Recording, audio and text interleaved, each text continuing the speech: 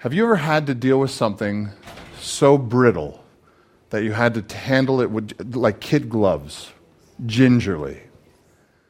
It could be something that you're trying to keep alive so that you don't have to buy a new one, an old barbecue. It could be a relationship that has been damaged, and you're trying to reconcile, and you're finding yourself being very careful of the words that you use. It could be something else. I thought my daughter loves books.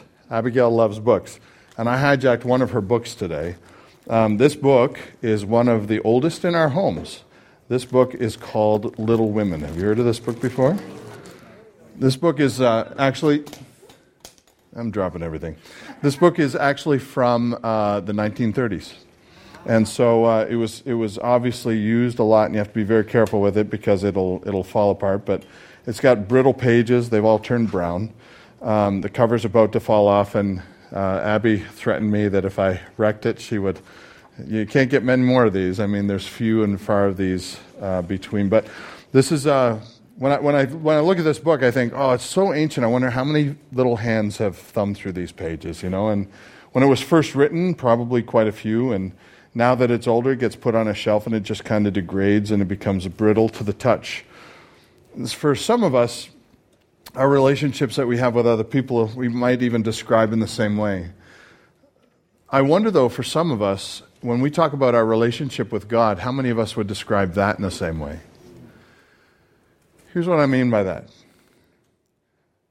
If your view of God is that if you disappoint him to a certain degree, he'll finally have enough. He'll put you on the shelf, and that'll be it for you until he finds somebody to take your place. That is a very brittle view of God. It's the kind of view of God that, you got to almost walk on eggshells because you know that he will take it, but you don't know how much he will take. And if you drop the ball too much, maybe that will be the final straw, and God will move on to somebody else. Or maybe you're at a point in your life and you're thinking to yourself, Craig, I feel like I've already crossed that point. I've already got to the point where I've made so many mistakes in my life, or I've damaged so many different things with my relationships with others, or my own relationship with, or the things that I've invited into my own life, that I think that God might be done with me now. You need to hear this message this morning. Abraham was in this very same spot. In fact, Abraham was about, and Sarai, more Sarai than Abraham, but together they're about to make some pretty drastically bad decisions. And God has promised them covenant. We've already talked about this. He'll make the covenant with them. He'll keep the covenant with them. We've talked about him going between the pieces. Did you like that last week? That's pretty amazing. He makes the covenant, keeps the covenant. He becomes a curse for us, does everything so that he can have a relationship with us. But today's message takes that even a step further. Because God will not only do everything he can to make a relationship with us, he'll do everything he can to keep that relationship with us, regardless of what we do. So I invite you to take your Bibles this morning. We're going to look at the chapter in Genesis, chapter 16. Before we do that, let me ask you a couple of questions just to kind of get our brains in gear this morning. Have you ever been in a relationship where you don't have to walk on eggshells? Have you ever been in a relationship where it doesn't matter what you did, you know that the other person would never, ever break their relationship off with you? That there's no deal breaker at all. If you've never had that kind of relationship, I kind of feel badly for you, because those are the kind of relationships that are really few and far between. Sometimes we call them our best friends.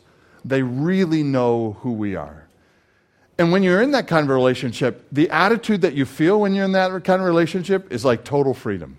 You can be whoever you want to be, and you know that the other person is going to accept you and love you, give you grace when you're a moron, love you when you do good things. You are always in their good graces.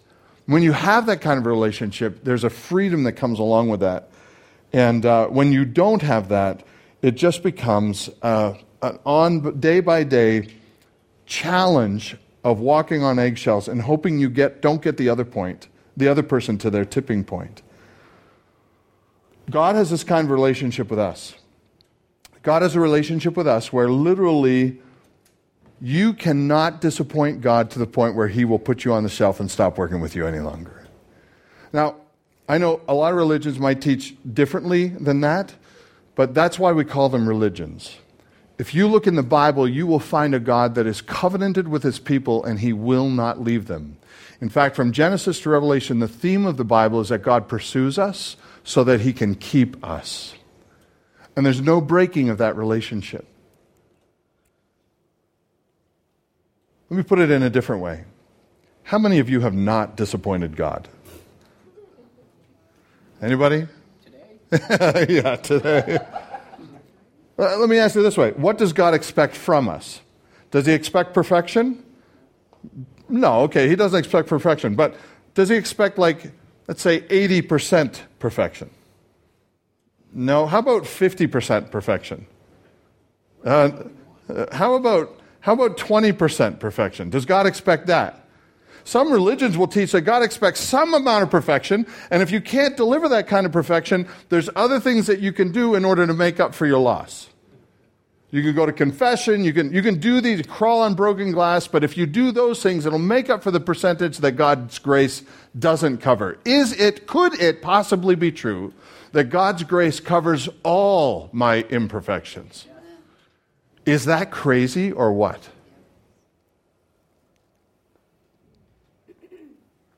The God of the Bible is nothing like a God that would hold grudges against us. Let me put it this way. God was 100% perfect so that you don't have to be. Amen. And that's the point. In fact, you should really tweet that out. God was 100% perfection so that we don't have to be. Galatians puts it this way in Galatians chapter 3.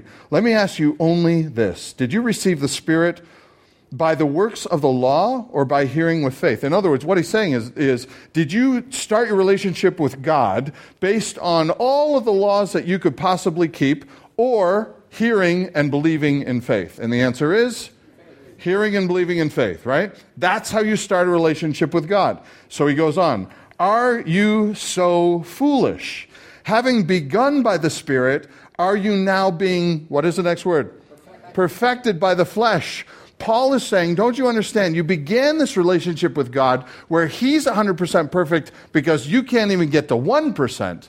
So are you so foolish to think that after he begins this relationship with you, now you got to make up, 5, 10, 20%? The point of the matter is that our ability to impress God never changes. The only thing that impresses the Father is the perfection of the Son. And when we accept Jesus as our Savior, we have the ability, because of Jesus Christ, to look more like Jesus Christ, but even then we won't get to 15, 20, 30%. And God does not have a scale in heaven and figure out how good we did get to and say, all right, I'll cover the rest of the bill. God has covered the whole bill. Everything from our past, present, and our future. God knows who you are, who you were, and who you will be. And if God has started a relationship with you, then God loves you because Jesus was 100% perfect, and God can love you through his perfection, through Jesus Christ. When God looks at you, he doesn't look at your imperfection. He looks at the perfection of Jesus Christ. That blows me away. Galatians puts it this way, you did nothing to get God. Why are you killing yourself in guilt to keep God? This is a lesson that Abraham is learning right now. Abraham and Sarai are about to do some pretty crazy things and drop the ball again. But Abraham and we are about to discover that God not only is a covenant maker, he is a covenant keeper. Here's the first point. Would God cut me out? Genesis 16, verse 1. Here we go. Now Sarai, Abraham's wife, had borne him no children. Now, in these days, that means Abraham and Sarai are having marital problems. Abraham is about 85 years old at this point. That means Sarai is in her late 70s. And Sarai has not borne Abraham any children, much less an heir, no children at all. Abraham, in his day, would be looked on as less of a man, and Sarai would be looked on as less than the bugs on your shoe. Because women are meant to bring children into a marriage. Sarai couldn't pull it off. and it's always the woman's fault. Sarai has lived with this guilt her whole life. She's well past childbearing years. She's lived with this guilt her whole life. All of a sudden, Abram comes to her and says, I have good news, sweetie. Here's the news. We are going to have a child. Now, Sarai's in her late 70s, and she's going, no way, that's possible. Abram, we need to sit down. I need to explain to you a little bit more of the birds and bees stuff, because you don't quite understand what it takes to have a child. We're past the point of no return. And Abram says to Sarai, okay, I get it, but I believe God, and you need to as well. And 10 years before is when they left Ur of the Chaldees. And 10 years before, when they got into the Promised Land, God says, I'm going to give you a nation from your own family. And Sarai listens to this and listens to this. And for 10 years, she's listened to this from Abram. But for 10 years, bupkis, nothing has happened. And she's thinking to herself, Abram might just be, crazy in the head, right? God doesn't tell Abram the whole promise up front either. We know that he's slowly giving him piece by piece, piecemeal, of what this promise is going to mean to Sarai and Abraham. And so he keeps telling her in Genesis 12. He leaves. He says, sweetie, we got to go to the land that God will show us. That's in Genesis 12. Genesis 15. He goes to Sarai and says, God spoke to me again. He said, here's the land that we're supposed to live in, and the offspring that we have is going to come from us. Genesis 16, 10 years pass. And Sarai begins to wonder if she's going to be involved at all. So, the end of verse 1 says, Sarai had a female Egyptian slave whose name was Hagar. Where did the slave come from? Egypt. When were they in Egypt? Remember the famine? They went down to Egypt, and apparently they went down there and they got food, but they also got a few other things. And one of those things was they bought a slave named Hagar. Hagar now was part of the family, traveling with them, a slave to Abram. She now had no say over her future. Where was Hagar's home? It was in Egypt, and now she was with Abram and Sarai. Verse 2, and Sarai said to Abram, behold, now the Lord has prevented me. Did you catch that? Does that sound like a content woman to you? Behold, now the Lord has prevented me from bearing children. Go into my servant that it may be that I shall obtain children through her. And Abram listened to the voice of Sarai. Now we're sitting here thinking to ourselves, oh, that sounds like a weird thing to do. This was commonplace in these days because the most important thing was to have children. And this was commonly done. You could use a slave that you had as a surrogate so that you could have children through them. And the way that it was done is, when the child was born, the child was taken from the slave and given directly to the woman who was unable to bear children. And that child would be forever that woman's child. This was culturally acceptable. It was normal. It was a way of survival. There was legal responsibilities for doing this. This was under the law. This was very normal practice. Now, was it right? No, definitely not. But Sarai says some things that kind of catch my attention. The Lord has prevented me. She obviously is feeling a sense of resentment toward God. And so she comes up with a very common idea. It's been 10 years since Abram's been telling me I'm going to have a kid. I didn't believe him at the beginning. 10 years. 10 years. What were you doing 10 years ago? 10 years is a long time, right? 10 years. And all she can hear is her biological clock continue to tick. God's supposed to come through and he doesn't. So she is getting a little perturbed. She reminds me of Job's wife. Do you remember this woman? Did you catch that? Did you make that connection already with Job's wife? Remember Job? He goes through all of these terrible things. He loses his home. He loses his income. He loses his farms. He loses his servants. He loses his kids. He loses his whole family except for his wife. He's still got her. Then he loses his health. He's about to die. He cast him out because he's got this communicable disease. He's laying on a garbage dump outside of the city, and his wife comes out and says, Job, man, you love the Lord. We get it. But you are miserable, and you're making me miserable. I got to cart food out here to you every single day. You look terrible. Why don't you just curse God and die? And Job wouldn't do it. Job said, naked I came from the womb, naked I will return, but I still bless the name of the Lord. Amen. Job did not listen to the voice of his wife. Abram, however, did. Sometimes God's promises take a long time to happen, don't you find? Doesn't that get on your nerves? Yeah, Abram never saw the promise of the promised land. It says in Hebrews chapter 11 and 12, all these people were working for the promise, but they never saw it. Here's the deal. Do you remember Joseph? So Joseph is lied about by, granted he's telling stories to his brothers about how they're going to bow down to him and all this stuff, and that eventually is going to tick your siblings off. So they get ticked off to the point where they decide to beat him up and throw him in a pit. And then they realize what they've done, and they think, well, we can't take him back to dad like this. He's a mess. So here comes along some Ishmaelites, and they say, hey, let's sell our brother to these guys. These guys collect slaves left and right. So they sell him to these traveling band of marauders. And they take him away. They sell him in Egypt. He goes to Potiphar's house. Then this chick lies about him, right? She's a loose woman. She's married to Potiphar, and he believes everything that she says. So he throws him into prison. He goes into prison. He spends years down there. He works himself up in the ranks of the prison. Guys come down. I know I'm telling this story really fast. Guys come down. He's able to interpret dreams. He interprets their dreams. They go back to the Pharaoh. One loses his life. One lives. And then he gets forgotten about in prison.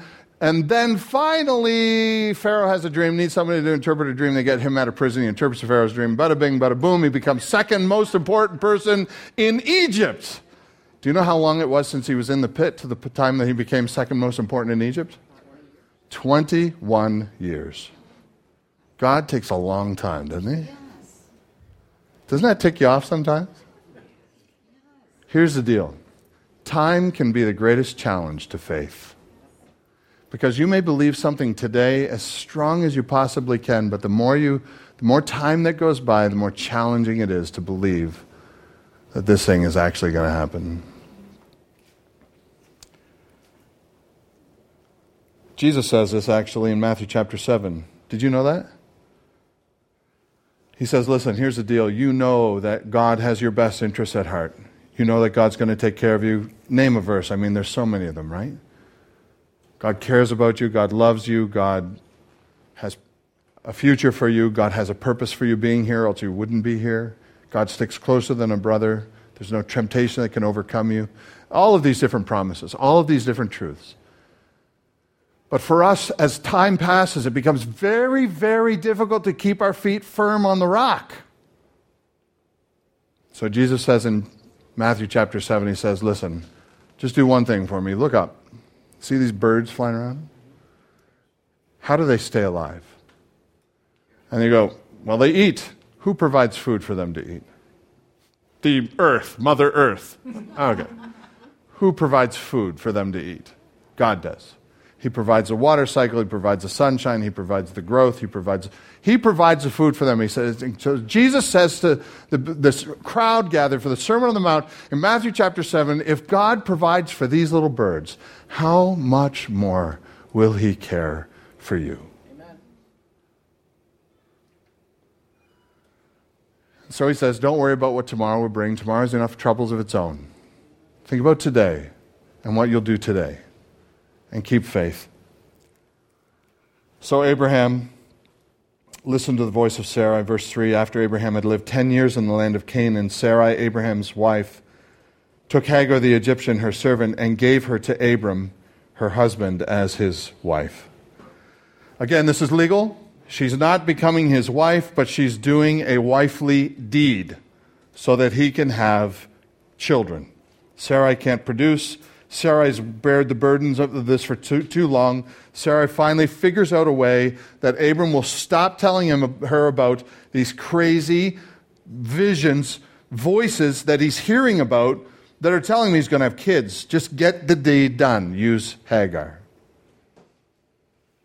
The child would be put into her arms and she would have her own child. This wasn't the best choice. It definitely didn't fit the promised scenario. But the clock is ticking. And the distance between promise and where Sarah and Abraham were currently was causing doubt in Sarah's heart. Abram's getting impatient. Can you imagine how this would be for Abram? Sarah's going, listen, another month has passed, nothing. I think you're crazy. Can you hear this? 10 years of this. When are we going to have a child? I don't know, sweetie, but we're going to have a child. I just believe that God will give us a child. Fine. Next month passes. Come on, we're not pregnant again. When are we going to have a child? I don't know, sweetie, but we're going to have a child. Sarai's getting impatient. Abraham's getting tired of listening to it. It's hard to wait on the Lord at times. You know, these wives. Eve said, just have a bite, Adam. Sarai said, have my servant. Job's wife said, curse God and die. It's amazing that when you look at the challenge that these ladies had, it's understandable.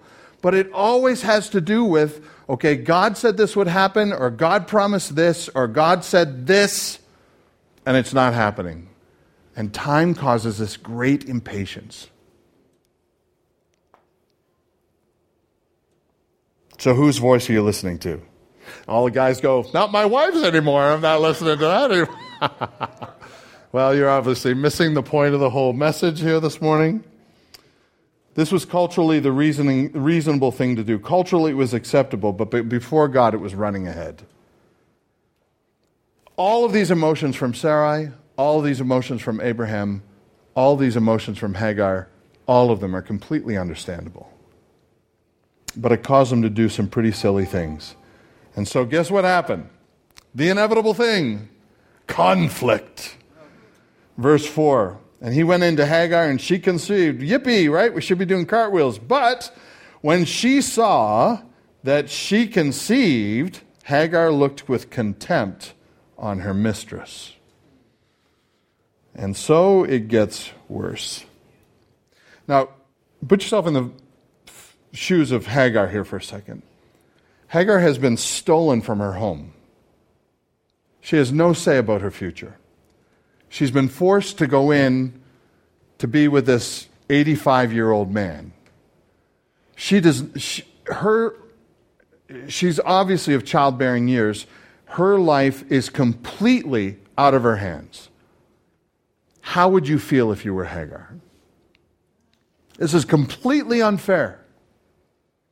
So Hagar gets pregnant, and Hagar begins to look on Sarai with disdain. Why? Because Sarai has abused her to the worst way possible. Now she's going to have a child, and Sarai's going to steal her child. Can I understand Hagar's battle? How about Abram? Abram had been tempted by circumstances with the famine. He went down to Egypt. He dropped the ball there. Then he went back and he got into a situation with relationships. He divided up the land because his people couldn't get along with Lot's people.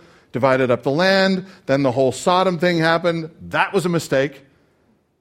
Then Abram was tempted by love for his brother over his own well-being, and he ends up going into battle to get Lot back. You remember that story?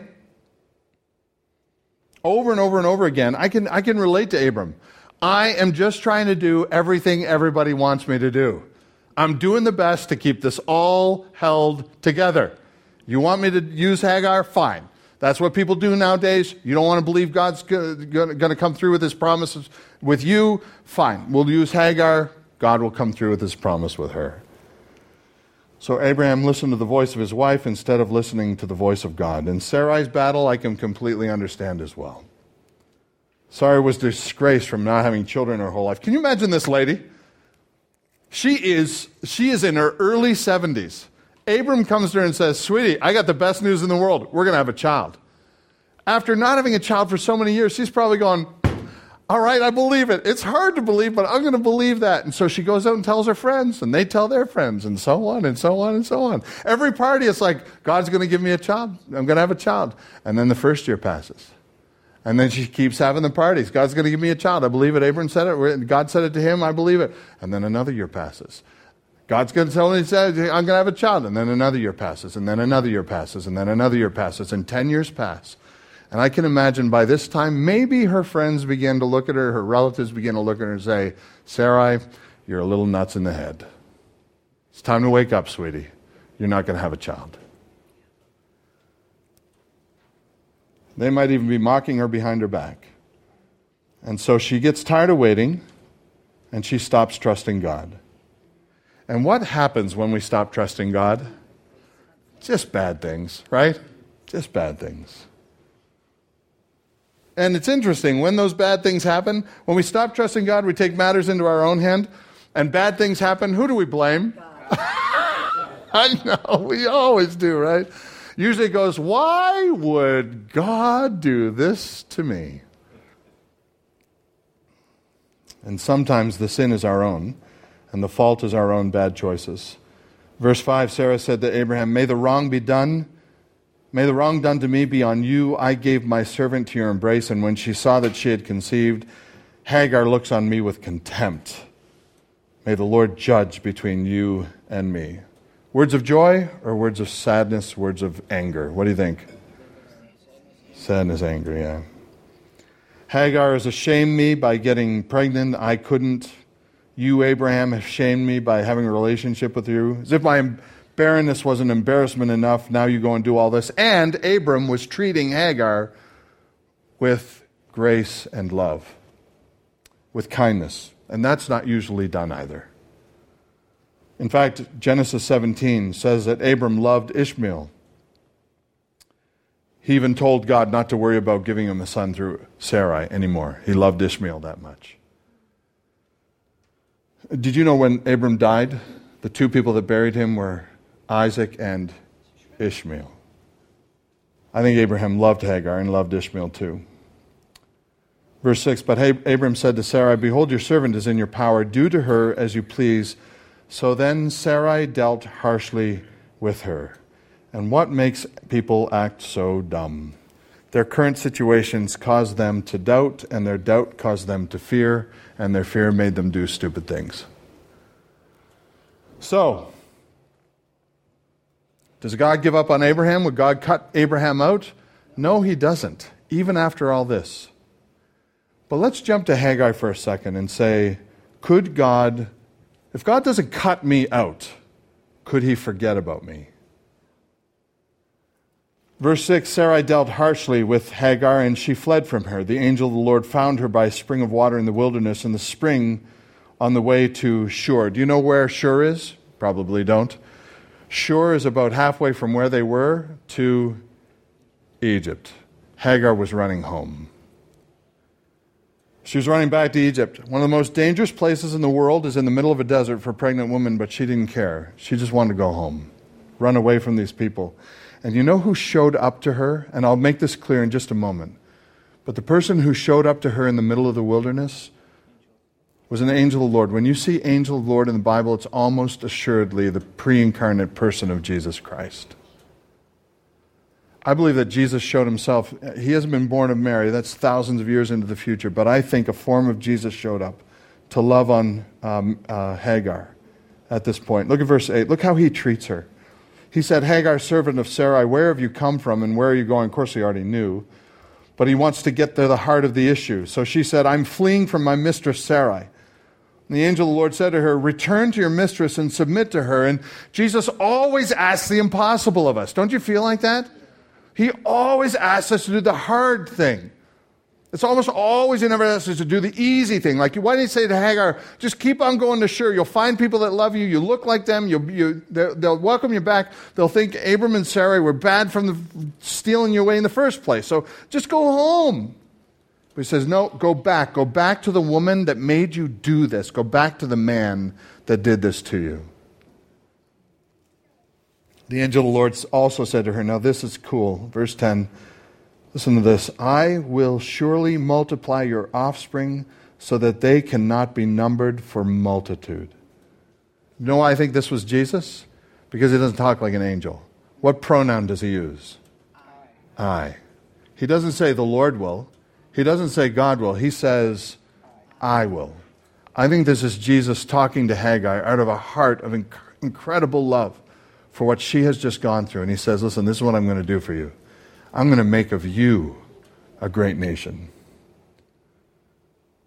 And the angel of the Lord said to her, behold, you are pregnant and you shall bear a son, and you shall call his name Ishmael, because the Lord has listened to your affliction. Do you know what Ishmael means? It means God will hear. Every time she yelled out for Ishmael to come to dinner, she's reminded of the fact that God heard her. Ishmael, come to dinner. Oh yeah, God hears. God hears. Verse 12, he shall be a wild donkey of a man. His hand shall be against everyone, and everyone's hand against him, and he will dwell against his kinsmen. There's different ways that this could be seen. One, he will be a free person. He will travel throughout the land. He will not be a slave, which is likely a big part of it because the Ishmaelites became a band of travelers. And wild donkeys are seen as uncontrollable, as untamable, and sometimes violent. And so he's going to have a strong personality. Verse 13. So she called the name of So she called the name of the Lord who spoke to her. You are a God of seeing. For she said, truly here I have seen him who looks after me. Don't you love that? I have seen him who looks after me. That's again why I think she's looking into the face of Jesus.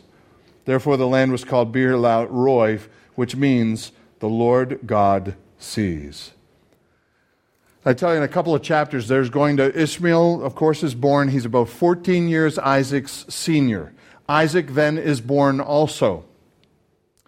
And Ishmael was making fun of Isaac one day, just berating him like siblings do. And Sarai kicked Hagar out again. Said, take your kid and get out. And so she has to go wandering through the desert. She does, with this little boy, 14 years old. And as they travel through, they lose water. They have no food, they have no water, and she thinks she's going to die. And so she sits down, she puts the boy under a bush, and she watches him and waits for him to die. Isn't that sad? And God shows up to her again. And he gives her water. And he speaks to her such kindness. And he reminds her of this promise that he makes in Genesis 16. Remember I told you I was going to make of you a nation? I'm going to do it, and it's going to be through Ishmael. He says, God has heard the voice of your child when he meets up with her and the boy is under the bush and she's waiting for him to die, and promises to make of her a great nation. Hagar, in fact, would be reminded numerous times that God would never forget her. Now listen, no matter how much she's been abused, no matter how much her background, she has no say over it, she has no certainty over her future, she didn't ask for this position in life, and you may feel like that as well. You may feel like life has got you in its grips and it's dragging you around like a lion drags a gazelle around, and there ain't no standing up sometimes.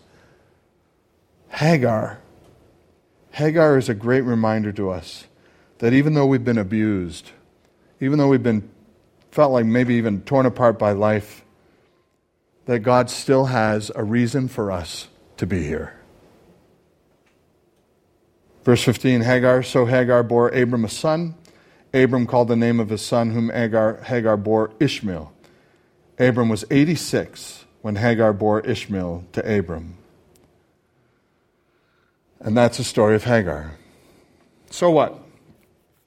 These two big things are our takeaway. Number one, we cannot make such bad mistakes that God would ever break his deal with us. You can never out-mistake God's grace. You can never out-sin God's rescue. You can never do it.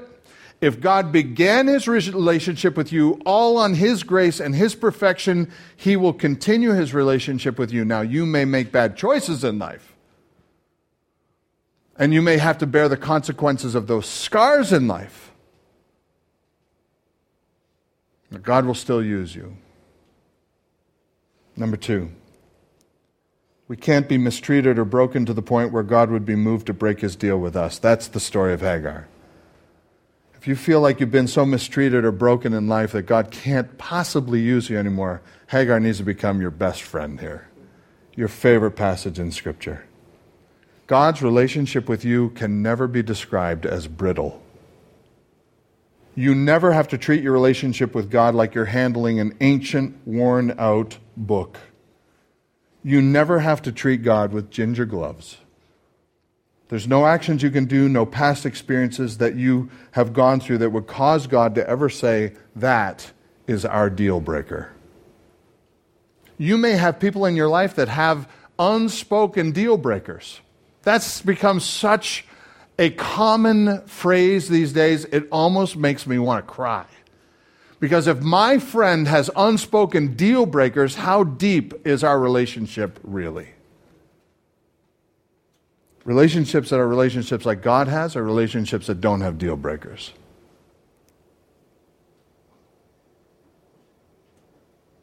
The enemy in Genesis 16 is doubt. Doubt feeds on time. You do dumb things, you believe dumb things. As time ticks on, you begin to doubt God's faithfulness. So you might be saying there and say, well, Craig, how long do I go before God puts me on the side and decides to work with somebody else? There's no point. This is the other thing that amazes me about God. So he creates Adam and Eve, right? They don't have any kids. Eve messes up, gives the fruit to her husband. Adam messes up. Wouldn't that be a good point to start again? Like, let's just start again with some people that are a little more intelligent or a little less prone to temptation as Adam and Eve. Good point to... You're only knocking off 2 people. Start again. Get 2 better people. Like, get 2 people that can at least reach 20% of righteousness. Because these guys are failing at everything. And God did everything for them, created the world for them. Look, I look at my kids and I say, I'm giving you the world. Well, God literally gave the world to Adam and Eve. They had everything. And they wanted more. Why don't I just cut it off right there? Start with 2 fairly more intelligent people. But he doesn't. He still uses Adam and Eve. How about Noah? That's a good time to start again. Most of the world is gone at that point. And he knows Noah's going to get drunk, and Ham's going to do that whole deal. And, why not just get rid of all of that family and just start new there? You're only wiping off 8 at that point. Start again with 8 more new people. Don't even include in the Bible. Give them the same names. Noah, Ham, Shem, and Japheth. Just start again. Nobody be any wiser for it. But these people are obviously not who we need to be starting a whole race with. But God saves Adam because God loves Adam, and God saves Eve because God loves Eve, and God saves Noah because God loves Noah. How about David? David, first real king. Saul was a king, didn't do so well. God rips the kingdom from Saul, gives it to David. David, you remember David? He wrote songs his whole life, started off so well, and then that one day, wandering around on the top of the castle, he looks down and sees Bathsheba, and she's a real looker, and he starts thinking to himself, everybody's gone, I got no responsibilities, I'm the king. Go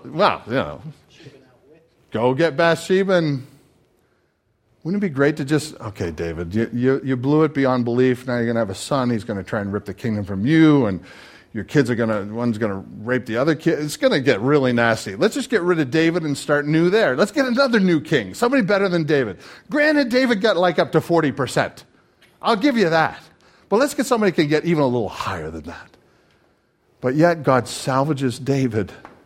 And God salvages Adam, and God salvages Noah, and God salvages Abram, and God salvages me, and God salvages you.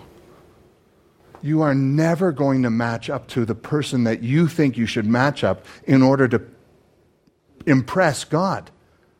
God is not impressed with our righteousness. He's impressed with our faith. When we live, we don't live according to the law. We don't live so that we don't tick God off every day. We live believing God is who he says he is and will do what he says he will do.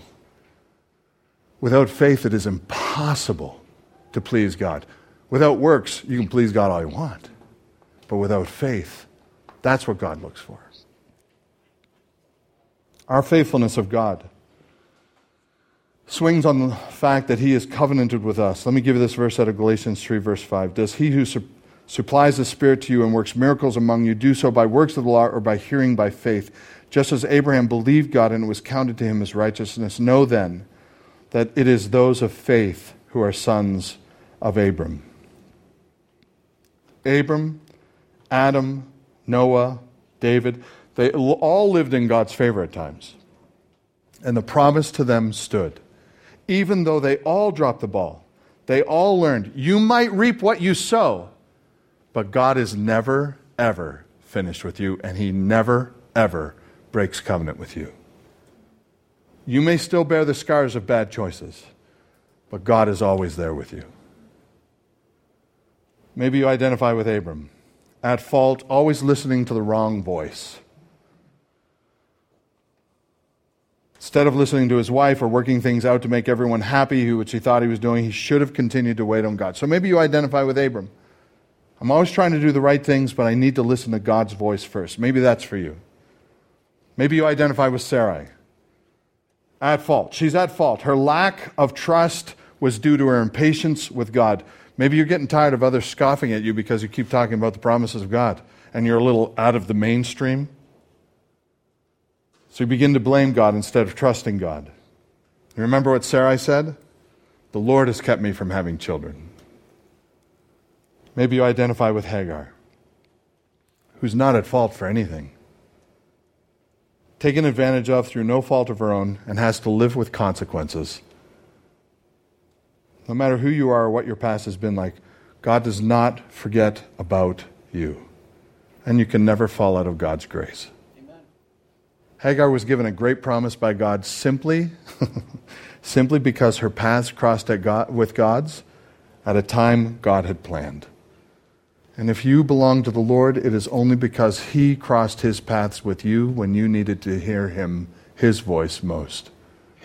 He has called you by grace, and He keeps you by grace, and He gives you a promise of a future because of His grace. The goal is not to have the right roots, it's to listen to the right voice and trust Him. So who do you identify with? Which one of the three?